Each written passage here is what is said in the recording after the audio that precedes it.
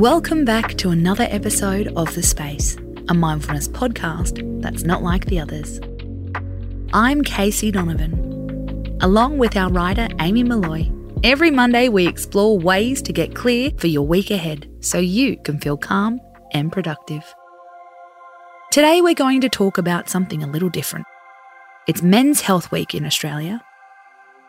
Men's Health Week is all about heightening awareness of health issues in both men and boys. Because we're a mindfulness podcast, we're going to focus on emotions. How to talk to the men in your life about their mental health without getting into an argument, hopefully. Research shows that men are still less likely to seek help with issues like anxiety and depression. Anxiety can also look different for guys. Instead of coming across as nervousness or worry, anxiety in men can show up in lots of different ways. Anger, alcohol use, even muscle aches. So how, as a mate or a life partner, can you discuss it? Tip 1. Change your messaging. This is according to mental health support group Men's Line Australia. Their counsellors are trained not to talk about feelings, at least not in an obvious way. Try to switch up your language. You can still delve into a situation, but focus your wording on goals and solutions. The words you use can really make a difference. Counsellors refer to something as mental fitness instead of mental health issues.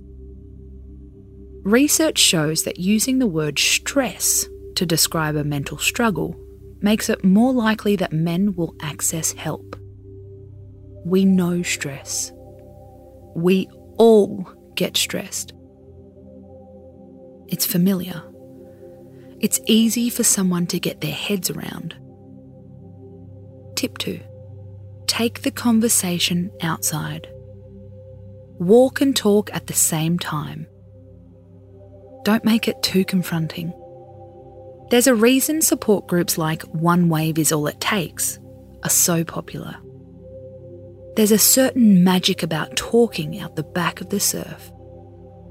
Sitting on a surfboard and opening up. It's far less intimidating than sitting around the kitchen table. Tip 3. Focus on what you can control. For example, your energy in the relationship. Research shows that men who have good relationships benefit from better physical and emotional health.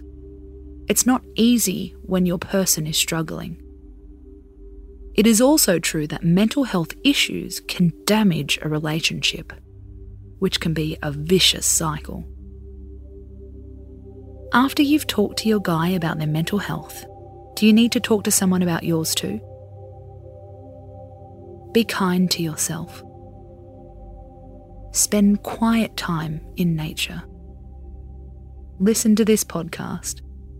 Share this podcast. Care about your own health too. Save this episode for when you want to talk about their feelings. You can't fix anyone's mental health, but you can create a happier space for them to heal in. I'm Casey Donovan and you've been listening to The Space. We're back tonight with another mood-soothing episode. How to escape an emotional hijacking. Until then, space out.